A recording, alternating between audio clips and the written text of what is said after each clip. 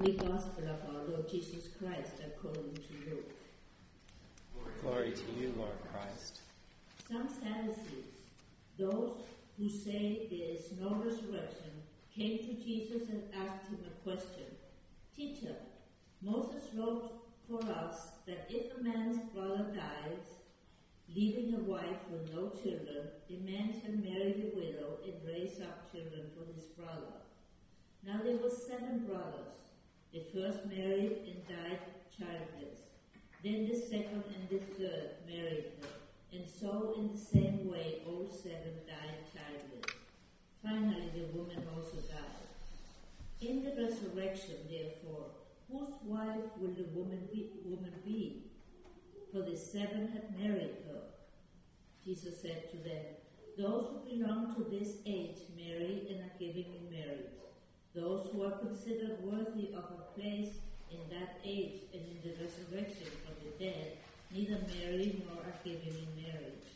Indeed, they cannot die anymore, because they are like angels, and are children of God, being children of the resurrection. And the fact that the dead are raised, Moses himself showed in the story about the bush, where he speaks of the Lord as the God of Abraham, the God of Isaac, and the God of Jacob. Now he is the God not of the dead, but of the living, for to him all of them are alive. The Gospel of the Lord. Praise to you, Lord Christ.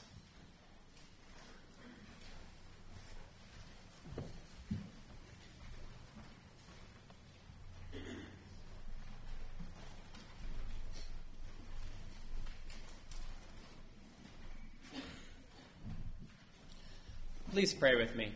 Lord God, thank you for this opportunity to worship you this morning. We pray that your Holy Spirit would open our hearts and minds that we might hear your good news, Lord, and receive it. Pray that you would place your words in my mouth, Lord God, that I might faithfully speak them. Lord, and we pray that you would encounter us powerfully today. And we pray this in Jesus' name. Amen. Please be seated. Morning. So good to see you all today. Anybody a Boy Scout or was a Boy Scout? What's the motto? Be prepared. Right, and what kind of things are you prepared for? Anything. So you've got like a pillow and like bath slippers and maybe like, some like lotions and stuff so that you can have a nice relaxing, smooth skin, relax, maybe a pedicure. Is that what you're ready for? No, what kind of things are Boy Scouts prepared for? Trouble. That's right. So you've got like matches, a knife, fire starter. You got all kinds of things, right, to protect yourself, right, and preserve your life. That's expecting a bad thing to happen, right? So the Boy Scouts are always prepared for something bad, right? Which is good. Don't get me wrong, right? You need to be prepared for those things, but they're preparing for a certain type of things. They're not prepared to go to Fiji on vacation, right? They're prepared to, if everything fails, to be ready and safe.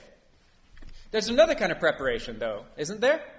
Right when you start packing your bag and you're putting your flip-flops in there, you're putting sunscreen in there, you're putting a hat, you're putting sunglasses in. What's that? S'mores, yeah. You're putting all of the good stuff in there, right? And what is that preparation for? Good times, fun, that's right. So there's 2 types of preparation, isn't there? Right, and it's that latter type of preparation, the preparation for good times, that was given to me in a story that someone shared with me yesterday. There was a lady who, in this story, I don't think this is real, so don't quote me on this, but there was a lady who, when she was dead, was buried with a spoon. I mean, that's not how they dug the grave. That's what she wanted in her casket with her. A spoon. Why did she want a spoon in her casket? Anyone know? Anyone else heard this before? So if she happened to wake up, she could dig her way out? No, that would be the previous form of expecting the worst case scenario, right? This one is the best case scenario. Every great meal she had ever been to in her life, every banquet, every feast, at the end of the main course, they said, "Keep your spoon." And why did they say that to her? Because dessert was coming, ice cream was coming, a treat was coming, something good was coming, and she wanted to be ready for it. And so when she was buried, she wanted her spoon with her. This is not the most theologically accurate position to take, right? Okay? But she wanted her spoon with her so that she would be ready for the goodness of the resurrection, ready for that great feast in heaven, because I'm sure they serve ice cream, right? In our gospel passage for today, the Sadducees were playing a game of intellectual cat and mouse with Jesus. Now, if you can pick your opponent, is this the best decision on the Sadducees' part? Like, we're going to take on God, right? Not exactly the best idea. And so we see them here approach Jesus to try to catch him up in some twisted logic. Remember the Sadducees, they don't like Jesus, right? They're like kind of the religious elite. And they also don't believe in what event? The resurrection, right? So they present to him a challenge that they think is bound to fail. This challenge, they know no one will be able to answer this because it's so convoluted and there's no way around it. They create a hypothetical situation based on a real commandment. Moses wrote that if a man's brother dies and that man is childless, his brother needs to marry the widow so that she can conceive and have an heir to take care of her and carry on the family line. Anyone sign this in a prenuptial or anything like that? No, it's kind of archaic. It's not something we practice today. But in this situation, there's a woman who does this 7 times, right? She just marries the first brother, he dies, marries the second brother, he dies, so on and so forth. Personally, I think the police might get involved at some point. Right? This might be the root of like the Black Widow stories or something, you know? But they don't. And finally, this woman dies as well. So they ask him, in the resurrection, which of course the Sadducees don't believe in, right? In the resurrection, whose wife will she be? Husband 1 or a husband 7? Or husband 2, 3, 4, 5, or 6? Right? Which one will she be? Right? You can sense this kind of like anticipation. Oh, we're going to catch Jesus. He's not going to be able to answer this one. They think they've got him nailed. They're convinced there's no way around this one. Either this lady is everyone's wife in the resurrection, which is a no-go because that's incest, right? Or there's no resurrection because this woman cannot be married to all these men forever and thereby denies the commandment of Moses. They think they've got it locked down on Jesus. You think they caught him? No, I mean, it's God. Come on. How are you going to get him? Notice what Jesus does. He changes the field. He says, you're looking at it all wrong. At this time we have marriage because it's the best relationship we can imagine for right now. But in heaven, there is no more marriage. Because we are forever in perfect relationship with God and one another. And then he goes after the Sadducees' motive, which is another good reason not to get in a verbal parley with God. Because not only will he destroy your initial argument, but then he'll go after the heart that was behind it, right? He'll say, look at what's going on in your heart that's pointed you in this direction. He says, He goes after their desire to discredit the resurrection, which is really what's behind this all. And he says, and the fact that the dead are raised, Moses himself showed in the story about the bush. What's the story about the bush? Is this like one in the hand is better than 2 in the bush? Or what is this bush story? Herbert Walker. What's that? When God reveals himself to Moses, and what's happening to the bush? It's burning, right? The burning bush story. This is important because the Sadducees did not believe in the resurrection because they exclusively, or very nearly exclusively, only trusted the Pentateuch. Right? The Pentateuch is the first 5 books of the Bible that were written by who? Moses was the author of those first 5 books, right? And in these books, very little is mentioned about the resurrection, as it's really a theology that's developed later on in the Old Testament. But here Jesus references the story of the burning bush to reveal that even in the Pentateuch, and indeed in the story of Moses himself, we see evidence of the resurrection. God says, "I am the God of Abraham, the God of Isaac, and the God of Jacob." The Lord uses the present tense for these men who are long dead. They are not spoken of as a memory, but as though they are with him right now. And thus Jesus says, "Now he is a God not of the dead, but of the living. For to him all of them are alive." Boom. Right? Just knocks over their argument right like that. So Jesus challenges his audience to think that they might not be imagining enough about heaven.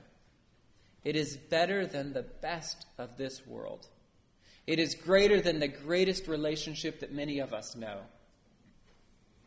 Now, there is scripture that suggests that we will indeed recognize one another in heaven, but marriage will not exist in the same way. So what does that mean for those of us who are happily married right now and want to be in heaven? Well, perhaps we're not imagining enough about the hope that Jesus Christ has placed in us about the resurrection. Certainly, this might be a word of peace to widows and widowers who have since remarried, right? Because they might be wrestling with the question of, whose spouse am I in heaven? Can you find that confusing? Yeah. I mean, they might not be looking forward to being married to two people in heaven, or confused about, is it going to be based on if I loved one more than the other? Or wrestling with that reality. Or some others who are married to a person now and they're afraid of what eternity with that person might be like as well. What will relationships look like in the resurrection? Well, the one marriage that we do know of in heaven is that which is spoken of in the book of Revelation.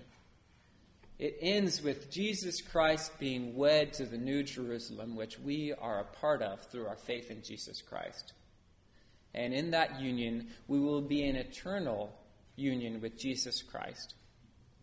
This is not the easiest gospel story in the world, is it? This is not the one you read to your kids at night, and be like, okay, kiddies, let's tuck in and read together the Levirate marriage passage from Luke. No, it just is not. Especially for those of us who really enjoy our spouses now. Like, that's a hard thing to think of not being married to them. It's really difficult to put our minds outside of our current sphere. But do you think we could trust?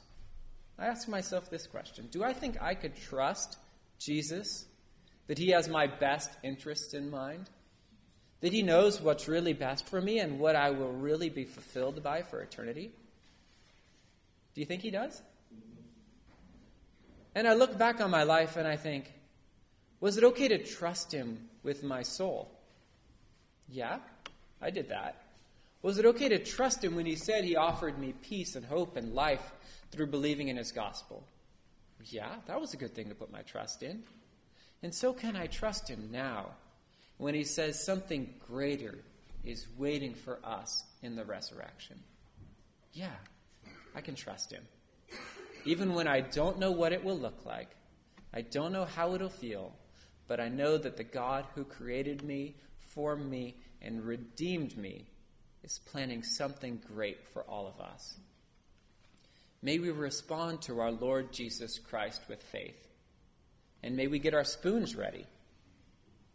For the Trinity are the only ones who know what the resurrection will look like, and they have assured us that it looks good. Let's not be like the Sadducees, who sought to dismantle our Lord's ministry with their circular arguments.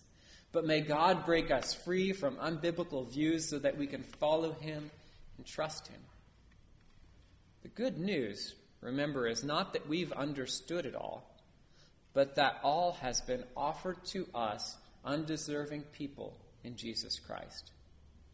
We need only trust in his grace and love. And that trust, my friends, is well-founded. Let's pray. Lord God, thank you that you offer us hope through the blood of your Son. Thank you that he stepped down into this world, that he took our sin upon himself, and that he was resurrected and offers us eternal life. Thank you that the way he has gone will be the way that we will go as well. We need only follow him. Lord, thank you for giving us this sure and certain hope in the resurrection. For our Lord Jesus Christ was seen alive, Lord, after his burial. And we pray, Lord God, that you would help us to trust. Help us to trust the way ahead, even when we do not know what it will look like precisely or what it will mean. May we trust you, Lord God, that you will take us to a place that is better than we could ever ask or imagine. And we pray this in Jesus' name. Amen.